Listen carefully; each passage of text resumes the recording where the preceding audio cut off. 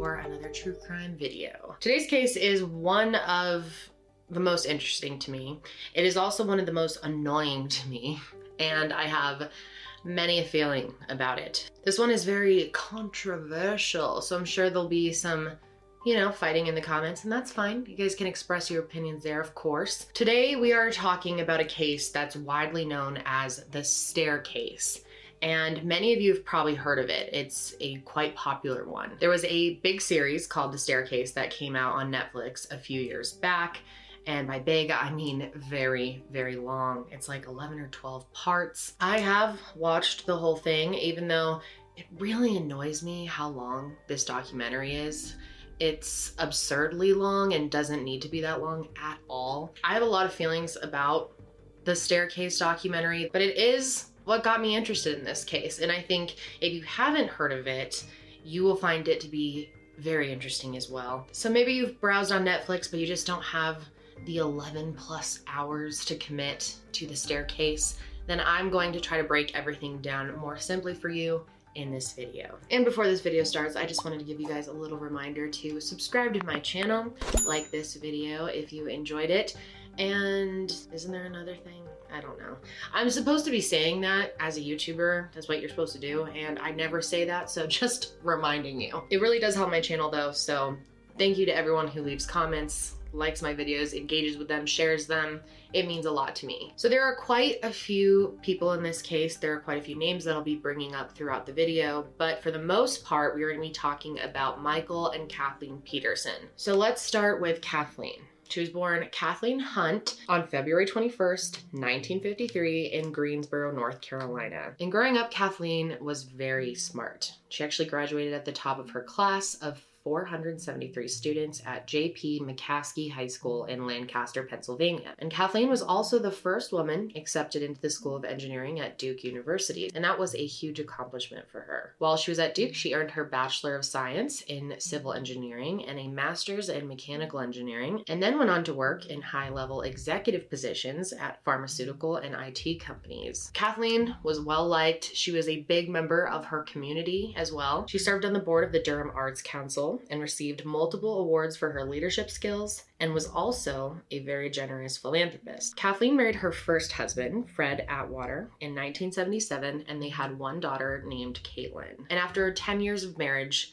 things kind of fizzled and it wasn't working out for either of them, so they decided to get a divorce. They got divorced in 1985, and Kathleen was perfectly fine being alone at first, but she did get introduced to someone fairly quickly, another dad from her daughter's school, and his name was Michael Peterson. So let's talk about Michael Ivor Peterson. He was born on October 23rd, 1943, near Nashville, Tennessee. He also went to Duke University and graduated with a degree in political science. And then after that, he took some law school classes at the University of North Carolina at Chapel Hill. After college, Michael actually worked as an analyst for the Department of Defense, and he spent most of his time there researching justifications for the U.S. military involvement in Vietnam. In 1965, Michael met his first wife, and her name was Patricia. A few years after meeting Patricia, he ended up joining the Marine Corps and went over and served in Vietnam. But that didn't last long because he was discharged for an injury from a car accident. This injury was pretty bad and left him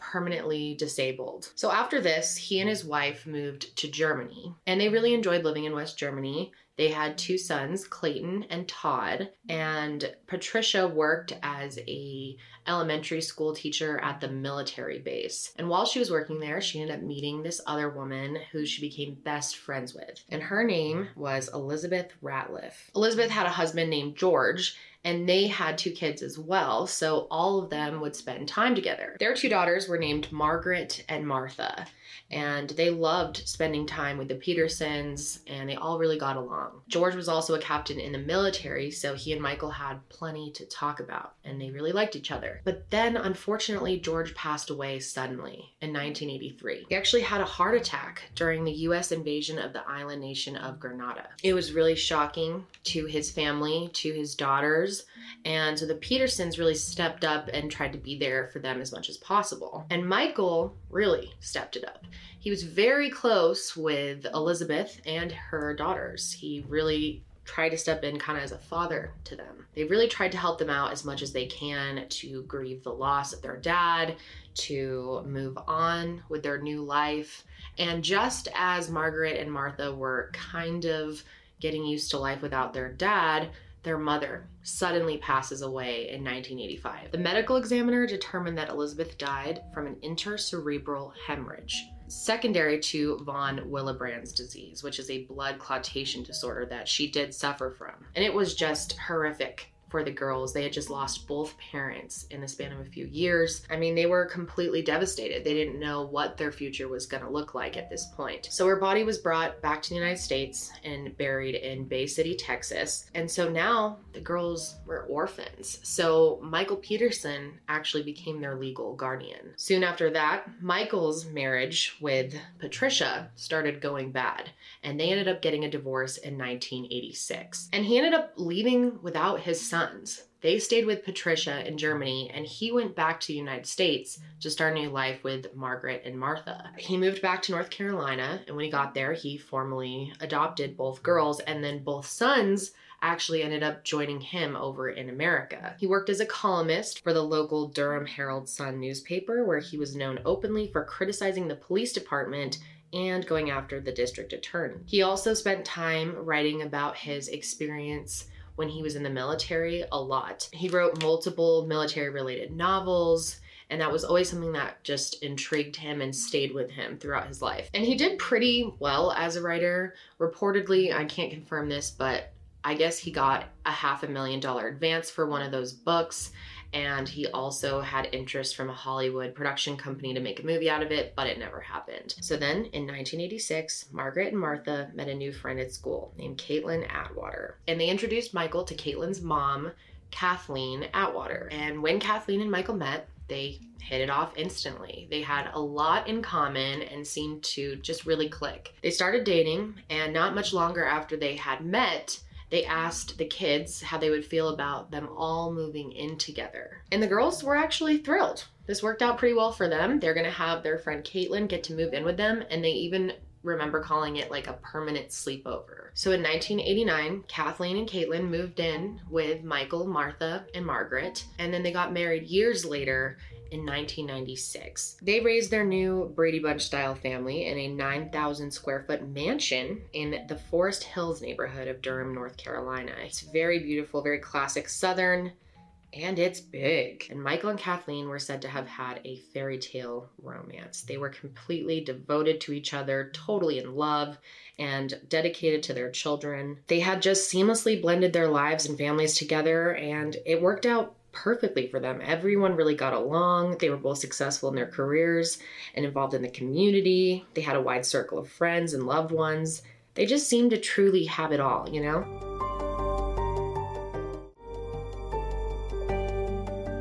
People who knew the Petersons really liked them. Friends and family, neighbors, they got along with everyone. And like I said, they were very involved in their community. People loved their girls. They loved their story of how the girls were adopted and they were this blended family and they all got along so well. Michael was such a good dad. Kathleen was such a good mom. They have this beautiful life. They really had it all. But that all changed on December 9th, 2001. Around 2:40 a.m., Michael called 911 and said that he found Kathleen at the bottom of their back staircase. They had two staircases in their house. This was kind of a back way. It was a very small staircase, very confined. We'll look at it more. But he said he just found her there and he had no idea what happened. So let's go ahead and play the 911 call. Durham 911, where's your emergency? 1810 Cedar Street, please. What's wrong? My wife had an accident. She's still breathing. What kind of accident? She's down the stairs. She's still breathing. Please come. Is she conscious? What? Is she conscious? No, she's not conscious. Okay, Please. how many stairs did you What? fall down? Huh? How many stairs? Stairs. How many stairs? Calm down, sir. Calm down. No, 15, 20, I don't know. Please, get somebody here right away, please. Okay, somebody's dispatching the ambulance No. while I ask you questions. It's off of, it's in Forest Hills, okay? Please, please. Michael's son Todd was over at a friend's house, and Michael called him, and he actually came back to the house before the ambulance even got there. And when the first responders did get there, they were shocked. It was an incredibly bloody scene for a fall down the stairs. Kathleen's body was found almost completely out of the staircase. Her upper body, her head was on the landing, but there was so much blood at this crime scene. I'm talking everywhere, all over the walls of the staircase, all the way down to where she was at the landing, kind of pooled there. It really was everywhere. Of course, as soon as they got there, they rushed Kathleen to the hospital, but it was too late. Kathleen died from her injuries. She was only 48 years old. So right off the bat, this obviously seems incredibly strange for her to have died from falling down the stairs. Of course it happens, but normally with much longer staircases. Her actual fall wasn't that far. And with the amount of blood, it seemed like there was just no way that could be generated from just falling down the stairs. There was just a tremendous amount of blood on her clothing, on the walls, behind her, on the steps, on the face plates of the steps, and on the bottom of her feet. So how did this happen? How did she take such a brutal fall that it killed her? Michael said that it was a perfectly normal day. He and Kathleen had watched a movie that night. They watched America's Sweethearts, and then afterwards they relaxed by their pool with some drinks, and they were just talking out there, having a good time, when Kathleen decided to go back into the house, and Michael stayed out by the pool. So it's 2 a.m. Michael's out by the pool alone, and he's smoking his pipe. And it is pretty late, but it's not that weird. People stay up late and smoke and whatever. And he heads in around 2:40 a.m. And that's when he said he stumbled across Kathleen's body. He said he immediately assumed that she had fallen down the stairs and called 911 right away. Investigators did find a bottle of wine and 2 wine glasses at the scene, so that corroborates Michael's story that the 2 of them were drinking and relaxing and hanging out. But they just couldn't get past the sheer amount of blood that was at the scene. It was way more than you would expect from a fall down the stairs. And the more that police started gathering information from Michael about that night, the more they started to question his story. So they collected a bunch of evidence and they started building a case against Michael. And on December 20th, 2001, they finally had enough evidence to charge Michael Peterson with Kathleen's murder. And this was totally shocking to everyone who knew them. People just thought Michael was such a good guy and that they were such a good couple, that they were so in love, that there's no way he would harm her. His kids were absolutely shocked, and they just didn't believe it was true. Michael was also shocked that he was arrested. He said he never thought anyone would think that he killed his wife. So at first, Michael was released on an $850,000 bond, and he had to give up a lot of his possessions, his wallet, his car, even his passport. He wasn't allowed to travel anywhere. He wasn't even allowed to leave the state. And after this, Michael spoke out publicly for the first time. Kathleen was my life. I whispered her name in my heart 1,000 times. She is there, but I can't stop crying. I would never have done anything to hurt her. I am innocent of these charges, and we will prove it in court. So at that point, Michael had already been in prison for a month, and you can see in the clip it definitely took a toll on him. He seems very disheveled, very upset, and the public was pretty torn on what to think. I mean, they hadn't heard a lot of the evidence yet, and we will start going over all of that. But just his demeanor and his plea and his reputation with the public made a lot of people think he really was innocent. And a lot of people believe that to this day. So jury selection started in May of 2003, and the trial was set to begin in July. In the lead up to the trial, Michael's friends and family really stood up for him, publicly stated their support for him and that they believed he was innocent. This included his adopted daughters. They really stood strong for their dad, and also his ex-wife Patricia, who was friends with Kathleen. And she just did not think there was any possible way Michael could have done this. She said that she knew Michael was innocent, that he would never hurt Kathleen, that he just wasn't violent like that. She said that he truly loved her and that they would be together forever if she hadn't have passed away. Michael also repeatedly said that he was innocent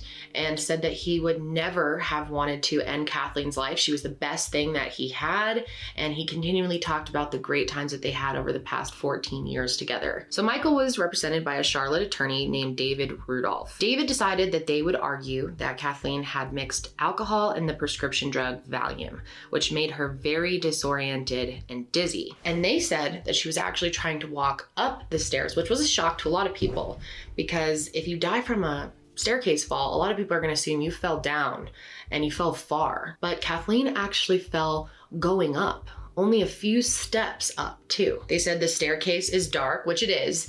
There's no windows, there's no natural lighting, and this was at night, in the middle of the night. The staircase is really narrow too, kind of closed in, would make me a little claustrophobic almost. And she had flip-flops on, so they said it easily could have caused her to fall. And they actually argued that she fell several times, that after the first fall, she struggled to get up and then fell again. They said she may have even fallen more than that, trying to get up several times, falling again, slipping, and that she hit her head several times, which is what caused her death. Because falls can happen in a million different ways, with a million different variations. But what I can tell you is that our experts will say that the injuries on Kathleen Peterson's body, not just the lacerations, but the bruises, all can be explained as consistent with this fall. The defense got a man named Henry Lee to assist in their case, and he's a blood spatter analysis and forensic expert. And after he looked at everything, he concluded that Kathleen's injuries were the result of a tragic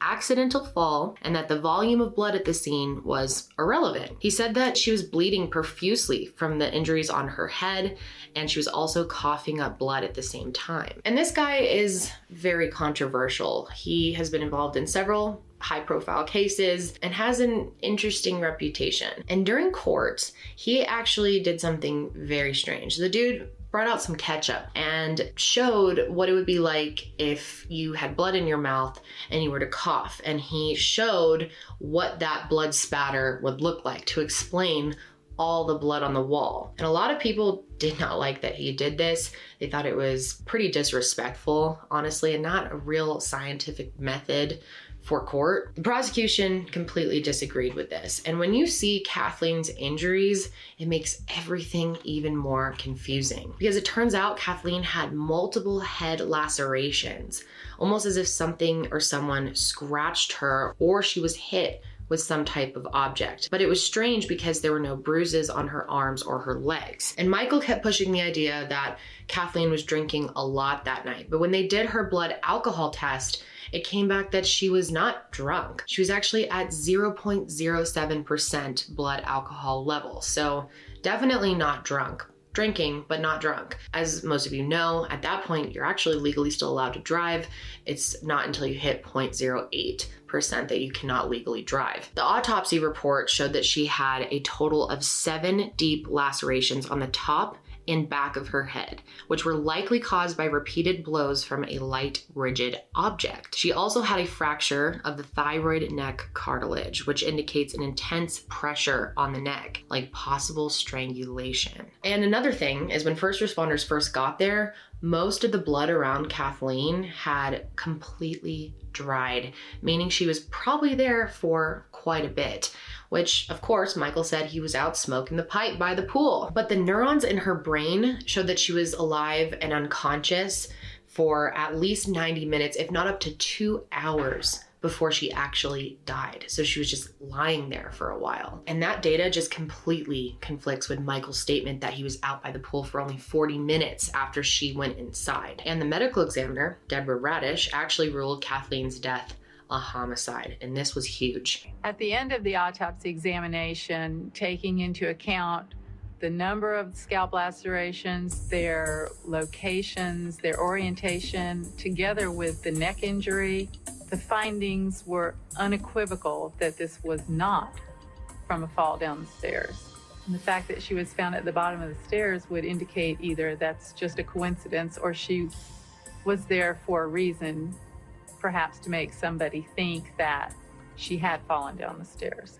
So obviously her wounds are incredibly strange for a staircase fall. I feel like we can all agree to that. It probably wasn't just the staircase. There had to be some other element to her death. And the prosecution actually presented the idea that it could have been a blow poke from a fireplace. It turns out that the couple owned this custom, very nice blow poke that sat next to their fireplace. And this is to kind of like, stoke the wood. This was a gift from Kathleen's sister. It was something that was important to them. And oddly enough, it was missing from their home. But the defense argued that since there was no skull fracture found in the autopsy report, that there was no way that she could have died from being beaten to death. But the autopsy was just the beginning of the evidence that the prosecution planned to share during the trial. Now, the prosecution, not the greatest, I'll just say that. But one of their primary goals was to establish that Michael was a liar in order to hurt his credibility with the jury. So the first thing that they brought up was that Michael had previously lied about his military accomplishments. Years earlier, Michael had run for mayor. And while he was running, he would go around saying that he was awarded 2 Purple Hearts, one of them for being hit by shrapnel from a landmine explosion in Vietnam. He had a whole story about it. But it turns out he made all of that up. According to the military records, he had been awarded a Silver Star and a Bronze Medal with Valor, but no Purple Hearts. And like we talked about earlier, his injury was caused from a car accident that was not at all related to serving in the military. So right there in court, they proved that he was willing to lie about something as big as that. And Michael even admitted in court that sometimes he lied because it made things easier. It's easier. It was just easier sometimes to let the lie come out.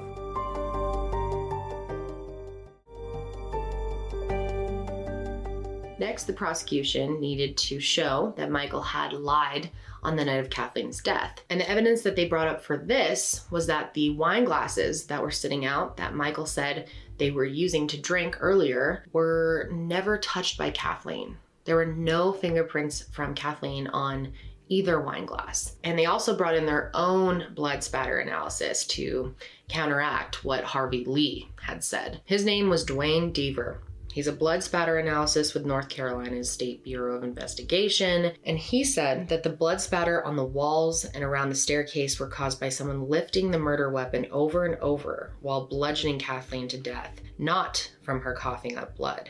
In other words, something contacted the wall with blood on it, made smears in here, and then another impact occurred, creating another stain which came across the top of that. The stains on these pants are consistent with impact spatter with the result of a forceful impact, and that the individual wearing these pants at the time of that impact was in close proximity to the source of blood when it was impacted. So of course, they also have to show motive. They have to prove why Michael would want to kill his beautiful wife, Kathleen, who he loved so much. They had this great life. Why would he want to ruin all of that? If the prosecution is correct, how do we go from soulmate and lover to cold-blooded murderer? How does that happen? So to start, they dropped a big bombshell in court. They had evidence that Michael was bisexual and that he was having an affair on Kathleen with another man. Investigators had discovered over 2,000 photos of men on his computer, and they also found a conversation between Michael and this 26-year-old male escort named Brent Walgamont, and they actually brought him in to testify in court. What types of services did you perform? Oh, wow. That's pretty broad. Basically, it's a companionship for other males of legal age. And did that involve sexual activities? Sometimes it does. Okay, what types of sexual activities, sir? Oh, just about anything under the sun. It turns out that the two of them had been talking for at least 4 months before Kathleen's death. And from what we know, it was all online, but they had been planning to meet up in person soon. And it turns out that the night Kathleen died, she had gotten on Michael's computer just a few hours before. And this isn't something she normally did, but she had to prep for a conference call the next day, so she had asked Michael to use his computer. She asked him for his password, and she got on there.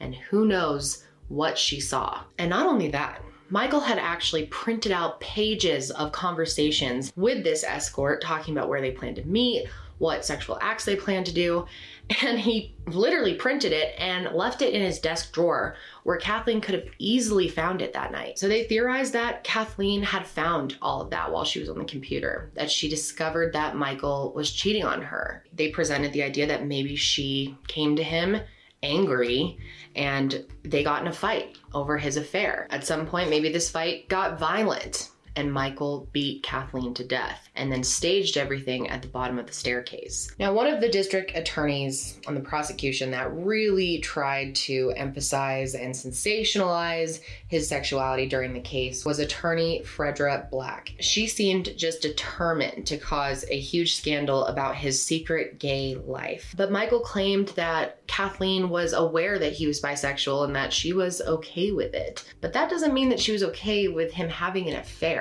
The defense even argued, though, that why would he print out conversations and leave them in the desk or let her on his computer if he was hiding all of this stuff? So the next motive that they introduced was financial, and this is where shit gets really dicey. It turns out that the two of them were in about $143,000 worth of debt, and they were headed for big financial trouble. They were basically having to live month to month on credit cards. She was on the edge of losing her job.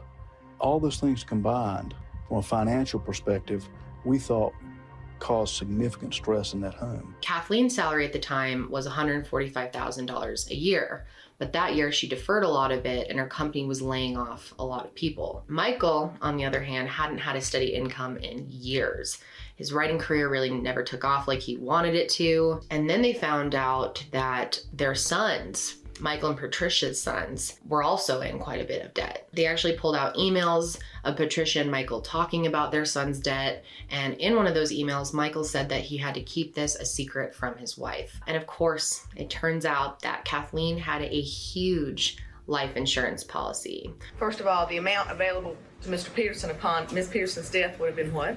$1,834,166. But of course, before he could get that payout, he had to make sure that Kathleen's death looked like an accident. And the prosecution argued that he actually got this idea years earlier when he was living in Germany with his first wife. And this is where shit gets wild. So just a reminder, Michael and his first wife, Patricia, who he's friendly with now, they have 2 kids together.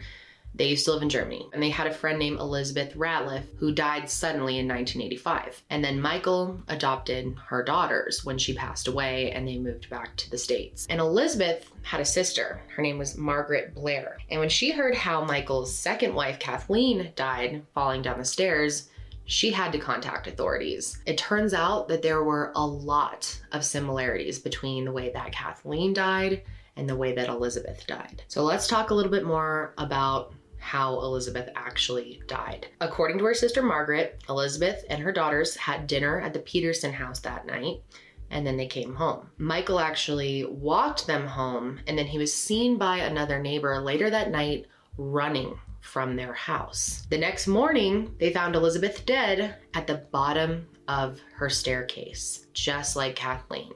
And she was actually found by the girl's nanny, who was named Barbara. And get this, she also had lacerations to the back of her head that looked exactly like Kathleen's. In the weeks leading up to Elizabeth's death, she had been suffering from pretty severe headaches. So the medical examiner just concluded that she had an intracerebral hemorrhage, and that caused her to collapse and fall down the stairs. Her death was investigated by the German police and also the US military police. And at the time, no one thought there was any way this was any type of homicide. They thought this was a natural causes accidental death. And what's weird is in the police reports at the time, they did not note that there was a lot of blood around her body, but Barbara, the nanny who found her, said there was blood everywhere. When I looked at the wall, the blood was up so high.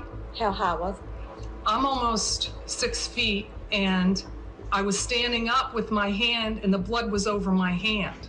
I couldn't figure out, how did somebody get blood that high? Michael was coming and going and handling all the military people. Michael said that she had a brain aneurysm.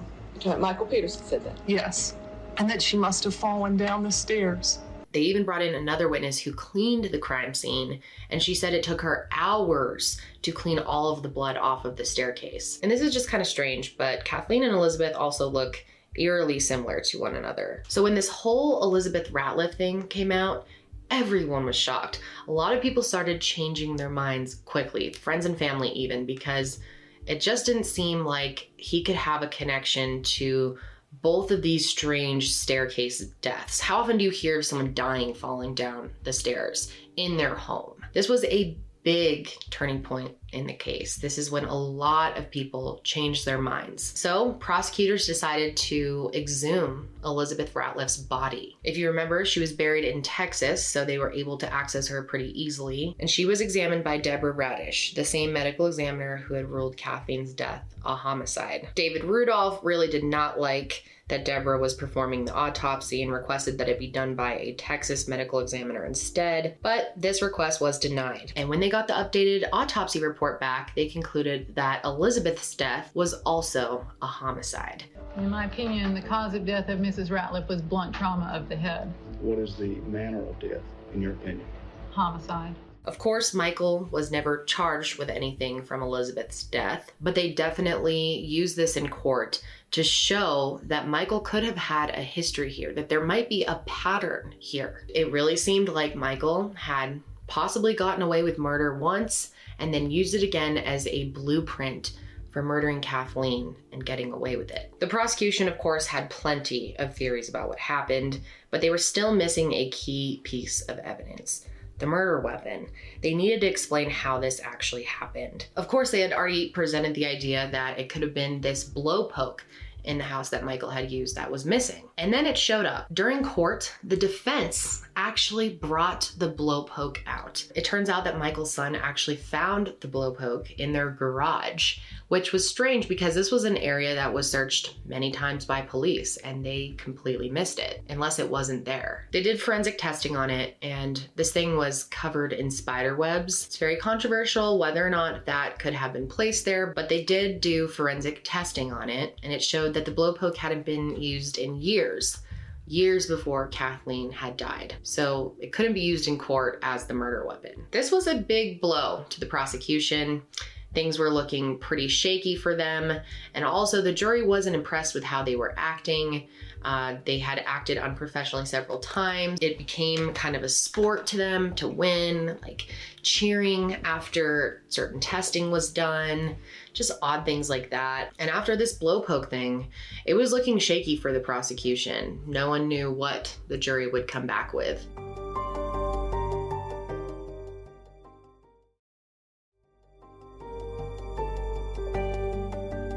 During the trial, the jury was actually brought out to the Petersons' house so that they could view the staircase, they could see the pool where they were hanging out before this all happened, and they could get a better idea about the distance between the pool to the staircase. So this trial went on and on. It lasted 3 months and years leading up to this, so there is tons of footage that was in the staircase documentary.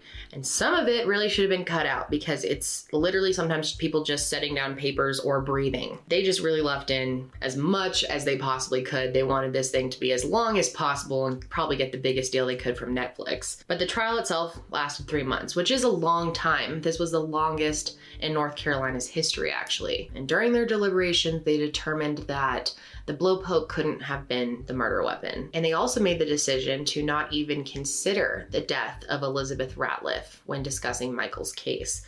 They said that it was irrelevant. But they finally reached a decision on October 10th, 2003. Michael Peterson was found guilty of first-degree murder. We, the 12 members of the jury, unanimously find the defendant to be guilty of first-degree murder.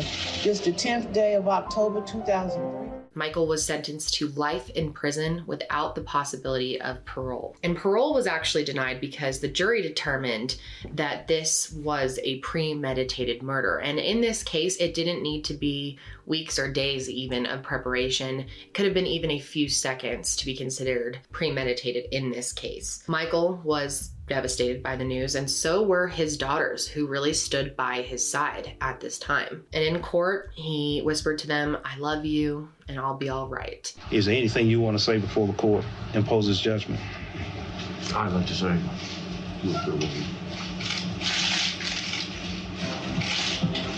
And from the beginning of the trial to the end of the trial, Michael lost a lot of his supporters, his personal supporters. Kathleen's daughter actually changed her mind about Michael after reading the autopsy report. She just knew there was no way that her mother's injuries could have been caused by falling down the stairs. She and many of their friends and family were under the impression that the injuries just weren't that severe. But when they saw it, it was pretty hard to deny that Michael had to have been involved. And one of the experts in court actually showed that someone had likely tried to wipe up part of the blood. It looked like someone had started and then kind of gave up. Michael was the only other person that was there. Kathleen's sister Candace also stopped supporting Michael after learning more about their marriage and his bisexuality. And after the trial, both of them really became estranged from the whole family. They really wanted nothing to do with Michael. But Michael still claimed that he was innocent, and he started the appeals process right away. In 2006, a court-appointed attorney argued for Michael that he didn't get a fair trial. He pointed out many mistakes that were made by the judge, some of the issues they had with the prosecution, but this was denied. The case was then brought to the North Carolina Supreme Court in 2007, and the court upheld the 2006 decision to deny the appeal. But Michael was not going to give up, and in 2008, he hired new attorneys to file a motion for a new trial, questioning mostly the testimony of Dwayne Deaver, who was the blood spatter analysis with the SBI, who had came in and counteracted a lot of what their blood spatter analysis had said. The motion was denied again in 2009, but this time it was picked up by the court that there was some questioning around Deaver. They started questioning his lack of experience in the press and his tactics during the trial. So the Attorney General actually opened an investigation into Deaver in 2010. He found that Deaver and other agents of the SBI repeatedly helped prosecutors get convictions by misrepresenting or suppressing evidence in over 34 cases over a 16-year period. So he was fired in 2011. So at this point, his old attorney, David Rudolph, stepped back in and started trying to help Michael get a new fair trial. And he was so determined to help Michael, who he really believed was innocent, as far as we know, that he ended up working on his case pro bono. And this time when they brought it back to a judge, he ruled that because of Deaver, Michael did not get a fair trial. So he granted him a new trial. And they actually made the decision to release Michael on house arrest on December 16th, 2011.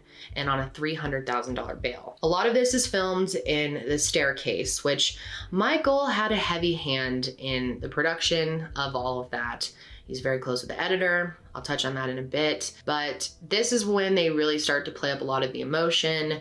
A lot of the documentary is not focused on the details of the case. A lot of it is focused on the girls and how sad they're going to be when their dad leaves, and Michael talking about his pain from all of it. But he doesn't show too much emotion about Kathleen, which is strange to me. So the new trial was scheduled for May of 2017. But they never ended up making it to trial because Michael decided to accept an Alford plea. An Alford plea is kind of a weird thing. It's not very common, but if you're into true crime, I'm sure you've heard of it at some point. And what it means is that you're accepting that there is enough evidence to convict you, but you're also maintaining your innocence at the same time. So you're kind of pleading guilty, but not. So in February of 2017, he pleaded guilty to voluntary manslaughter and was sentenced to a maximum of 86 months in prison. But Michael had already served 89 months in prison, so he was released on time served. This was very, very controversial, as you can imagine. Am I going to put my life and my freedom in the hands of the Durham police, the district attorney? Look what they did the first time. I have waited over 8 years, 2,988 days, as a matter of fact, and I counted, for an opportunity to have a retrial so that I can vindicate myself and prove my innocence in a fair trial this time. The court does find that he has served his time and he is free to go. It has been the most difficult thing I've ever done. ever. The prosecution had hoped that this would still bring some sense of peace and justice to Kathleen's family, but it's not ideal for them. Michael Peterson. The words Alfred plea, they're meaningless. Alfred Schmalford means nothing. Guilt. An innocent man does not plead guilty. Mr. Peterson pled guilty today. But as of today, Michael is a free man. So let's talk about the Staircase documentary. So the director of the documentary is an Oscar winner. His name is Jean-Xavier de Lestrade. And he started filming the documentary about this case within weeks of Kathleen's death. So he spent a lot of time with Michael over the years and had hours and hours to edit down. So I do understand why it was 11 parts. I still don't think it needed to be. I think they needed to make some more cuts in that shit, but that's just me. And at first, Michael did not want them to film in his house for some reason, but after 3 months, he decided that they could. Jean-Xavier said that this documentary was supposed to be an unbiased look at this case. However, I think most people who watch it can agree that Michael really used it to his advantage, and it's very biased towards him. I personally think it's one of the most biased true crime documentaries out there, and that's because Michael was pretty involved in it. Even the director admitted that Michael really used his storytelling skills,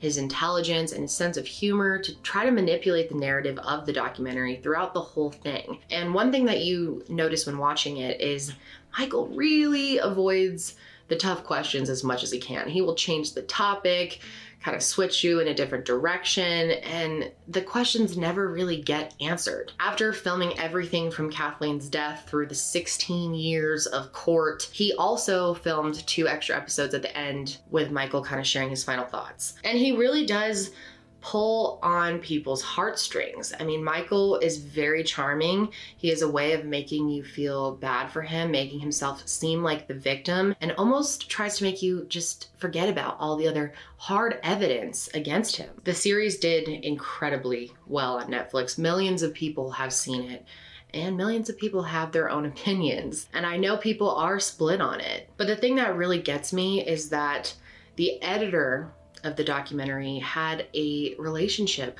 with Michael going on while he was in prison. They were kind of dating. And after he left prison, he actually moved in with her. So there you go. Who knows how much of a hand Michael actually had in the final editing of the project and how much he could have influenced people who were working on it.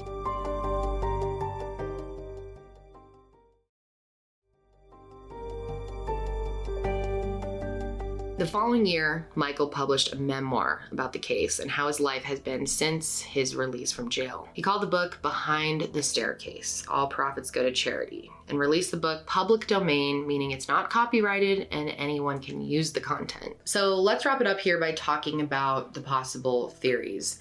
And one of the theories that wasn't brought up yet that is very interesting. We'll get to that in a sec. So in October of 2002, Caitlin, Kathleen's daughter, filed a wrongful death claim against Michael. Michael tried to file for bankruptcy in 2006, and Kathleen immediately filed an objection. But he ended up agreeing to settle for $25 million in February of 2007, but did not ever admit to murdering Kathleen. So even though the state medical examiner was trash and lied in court, the actual blood evidence is pretty strong against Michael. Like I said, Kathleen was lying face up with her upper body on the first few stairs, her head leaning up against the landing at the bottom. The walls around her body are covered in blood and there's smears, almost as if someone had tried to clean it. And they also found out that there was a bloody shoe print on her sweatpants that matched Michael's shoes. But when paramedics arrived, he was barefoot and his socks and shoes were kind of laying over near her body. And a luminol test actually showed that there were bare footprints walking around the house and around the backyard. This could mean that Michael left her there and was walking around doing things trying to figure out how to lay out the crime scene best before he called. And there was also drops of blood found inside Michael's shorts, which there's also a lot of questions around Michael's attire that night because he was wearing a t-shirt and shorts and barefoot, and it was 50 degrees out at the time. So as we know, the defense said that Kathleen slipped on the stairs and was disoriented, slipped again in her own blood, and then started coughing up blood. And that's what all the blood spatter on the wall is from. They said she got up, fell over and over again, and that's how she got all of the lacerations on her head. And I don't know about you guys, but that just really doesn't make any sense to me. Kathleen's flip-flops were found next to her body, like they had slipped off while she was falling. But the defense argued that there wasn't enough room in the staircase for Michael to really beat her to death, especially with a blow poke. But later on, after trial, a neighbor actually came forward and said that they found a tire iron outside. So Michael has tried to argue that maybe an intruder came into the house, that maybe they beat her with the tire iron. But this is a very strange theory because nothing else was disturbed. Why would this person come in, murder her for no reason in the middle of the night, not take anything, not do anything else, and just leave? The whole blow poke thing, though, has been a big point of contention. The defense has really tried to argue that it couldn't have possibly have been the murder weapon, just because it was found downstairs, covered in spider webs, and maybe it was down there that whole time. But either way, when the defense found it, they never gave it to the police to actually process it as evidence. They just all of a sudden whipped it out at court. So it wasn't really handled properly. So there's definitely no real proof that it wasn't the murder weapon. It could have been. Maybe it really was placed in the garage later on, because it was weird that the police had missed it the first time. But of course, police do miss things all the time. So the blow poke thing is probably always going to remain a point of contention. Of course, many people have wondered why Michael didn't hear Kathleen screaming inside the house if she was falling. Like, chances are she tried to make some noise and get help. But the defense actually recreated the scene and showed that Michael wouldn't have been able to hear her from outside. Now, Kathleen's daughter, Caitlin, did not participate in the staircase documentary, but she has done some other interviews, and she's talked about Michael's quick temper and said that he had multiple outbursts when she and her mom first moved in with his family. And this gives a little more credibility to the idea that Michael just snapped on Kathleen and decided to kill her. Or maybe she really did find out about his affair. They got in an argument and he freaked out and killed her then. Now, tons of experts and just people on YouTube who do body language analysis videos, and then also Dr. Phil, have all pointed out that Michael's body language seems very strange at many different points. A lot of them have brought up that there are many red flags that he has been lying. In this clip, Michael seems to slip up and say the last time he saw Kathleen alive was when she walked into the house, but he quickly corrects himself. And the last I saw her was when I was there, and she was just walking here. That's it. That was the last I saw Kathleen alive. No, she was alive when I found her, but barely. Also, many people have brought up that in the 911 call, Michael never mentions the amount of blood at the scene.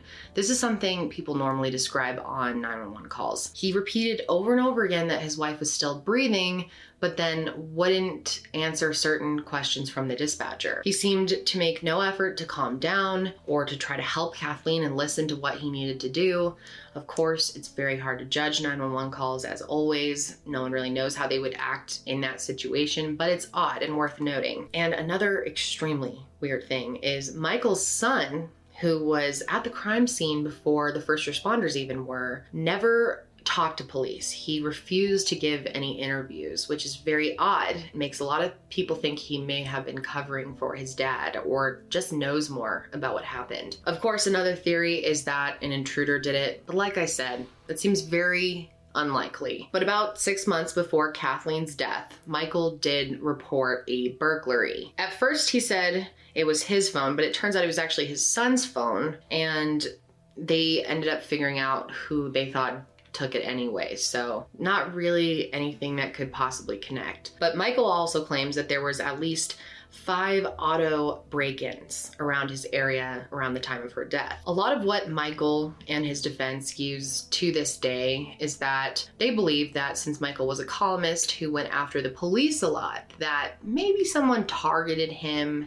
and kind of set all of this up to make Michael look like a murderer. But I really don't think that holds much water, and most people just don't believe that at all. I mean, just seeing the evidence in the crime scene and knowing about Elizabeth Ratliff's death definitely isn't something anyone could have just whipped up. I mean, this is Michael's reality. He's been a liar, he's been connected to another staircase death, but it can't be completely ruled out because Kathleen's clothes were never tested for DNA that night. Incredibly frustrating, I'm not sure why, but we can't determine if there was any other third-party DNA there. Of course, another theory is that it was just an accident, plain and simple. The night that Kathleen died though, Michael said that she had fallen at least down 15 or 20 stairs. He said that she'd been drinking, was wearing the flip-flops, and that led to the fall. But it's really hard to believe, I'm sure most of you agree, that she fell while walking up the stairs, which was only a couple steps, and then slipped again, got up, fell again. It doesn't even make sense for that to have caused the injuries on the back of her head. But the blow poke actually does make a lot of sense because it's light enough that it wouldn't actually fracture her skull,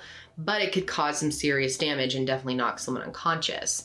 And the whole blow poke thing is so fucking annoying because it turns out that police actually did see the blow poke. This came out way later. Not only did they see it in the garage, they took pictures of it, but then they left it there and never told anyone. So that's great. And then there's one of the wildest theories I've ever heard, but it's very, very interesting. It's debated all over the place. People will go on and on about this on Reddit. Even to this day, people discuss this, and that is the owl theory. Yes, that's right. There is a theory that an owl was the one who murdered Kathleen. This theory was introduced by a neighbor, a lawyer named T. Lawrence Pullard, who went by Larry. After he saw pictures of Kathleen's injuries, Larry thought that the head wounds kind of looked like talon marks. He consulted with an expert on birds who told him that owls are known to dive bomb humans, specifically attacking the head. They came up with a theory that the talon marks could have been caused by a barred owl, which are really common in Durham. This is what they look like. Very cute, but I guess they can be really mean. Larry believes that Kathleen was actually outside when she was attacked by the owl and she ran inside. And why she would have gone down the stairs to the kitchen instead of out to Michael to get help isn't really explained. According to the theory, Kathleen tried to run up the stairs to escape the owl. She slipped, fell, became unconscious, and died. Now here's where this gets really weird. According to the forensic report, Kathleen had a big clump of her own hair that she was grasping in her left hand, and it had been pulled from the root. And when they looked at the hair closer, they found microscopic owl feathers. And they also found a tiny sliver of wood in there as well, which definitely makes you think about this owl theory. I mean, it's weird. How did those feathers get there? It's pretty odd. But how many owl deaths have you heard of? This evidence was re-examined in 2008, and they actually found 2 additional owl feathers. In 2008, Larry held a press conference in front of the Durham County Courthouse to bring awareness to his theory. But Deborah Radish, the medical examiner, and the prosecutors in the case dismissed this theory, claiming that it was highly unlikely a bird could cause this deep of wounds in Kathleen's scalp. In 2018, David Rudolph, Michael's lawyer, launched a world tour at a lecture in Durham called Inside the Staircase: Lies, Fake Science, and the Owl Theory. The owl theory is something that, of course, the defense really considers, but it was brought to them too late to present it in court. By the time David Rudolph had really thought that the owl theory was plausible, he had already pushed the idea that Kathleen had fallen on her own, so he couldn't really change it at that point. But the owl theory is pretty interesting. Even David Rudolph, now who believes the owl theory for the most part, said that even he thinks the slip and fall theory doesn't really make a lot of sense. And a lot of people believe the owl theory. I'm sure a lot of you do. And I would love to hear more about why you think that, because it is interesting. The owl feathers add a whole new element to it. But again, I haven't heard of many owl deaths. And that owl got the hell out of there and left no other evidence. I feel like there would be more evidence of an attack outside or something. And of course, when you really think about things and you think about Michael's connection to another staircase death, that a witness saw him running from the scene, and the fact that he was the last person with Elizabeth Ratliff before she died. It's very odd to think that that could have just happened twice. So the death of Kathleen Peterson is still a mystery to this day. It is highly debated all the time. The speculation and interest around the case and the theories have only continued to grow since all of this came out. Most people who believe that Michael killed Kathleen believe that his motive was because of money, that they were drowning and that was the only way he was going to be able to save himself. But many people argue that Michael really loved Kathleen and there was just no way he would do that. HBO Max has recently announced that there will be a dramatized version of the case being released to their platform, so I'm interested to see what that'll be like. I'm not normally a fan of recreation and dramatized shows, but sometimes they're good, and HBO normally does a good job. And the director of the Staircase documentary, Gene Xavier, to this day says that after working on it for so long, he has no idea if Michael is innocent or guilty. He said that at the end of the day, the court system really failed because both the prosecution and the defense did a pretty shitty job and really failed to prove their points either way. And I definitely agree with that. I think a much better trial could have been done. And I think it's interesting that the director, after spending so much time with Michael, still is unsure. As far as we know, of course, I mean, he might have his own thoughts that he just doesn't share. But he has since met with Larry, the guy who presented the owl theory multiple times. He's also interviewed some people who have been attacked by owls. So he's still looking for answers himself. And after learning more, he says that he believes that most likely it was an owl that killed Kathleen. So at the end of this, no one really knows. I'm not sure if we will ever know what actually caused Kathleen Peterson's death.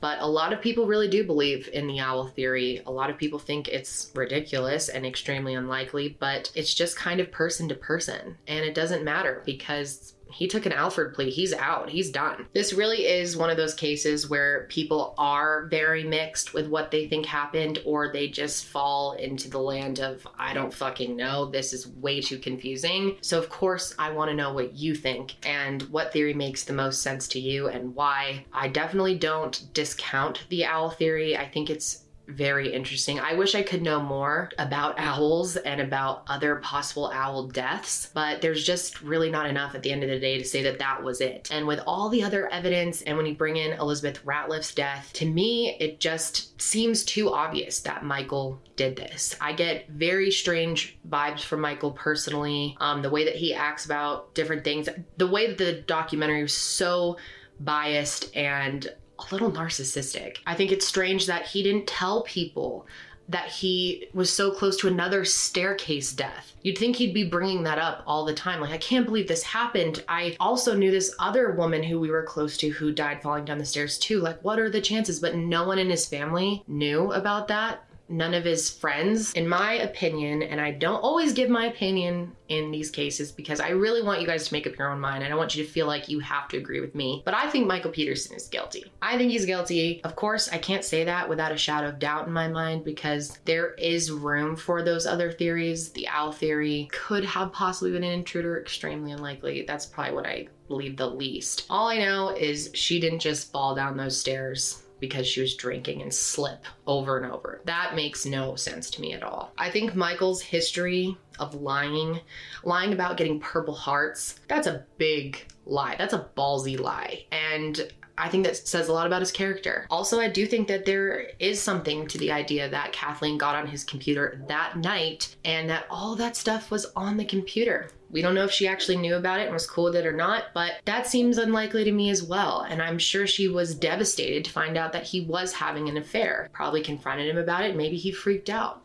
Maybe he thought she would tell people and he didn't want people to know. I mean, there's so many possibilities. I feel so sorry for Kathleen's loved ones, for the girls having to lose their mother and then another mother figure after that and losing their dad. There's just so much tragedy in their family and I feel sorry for them having to go through it all. That is going to be it for me today, guys. Thank you for joining me for another episode, and make sure you follow the show on Spotify and Apple Podcasts. It really does help me out. If you want to watch the video version of this show, you can find it on my YouTube channel, which will be linked, or you can just search Kendall Ray. I will be back with another episode soon, but until then, stay safe out there.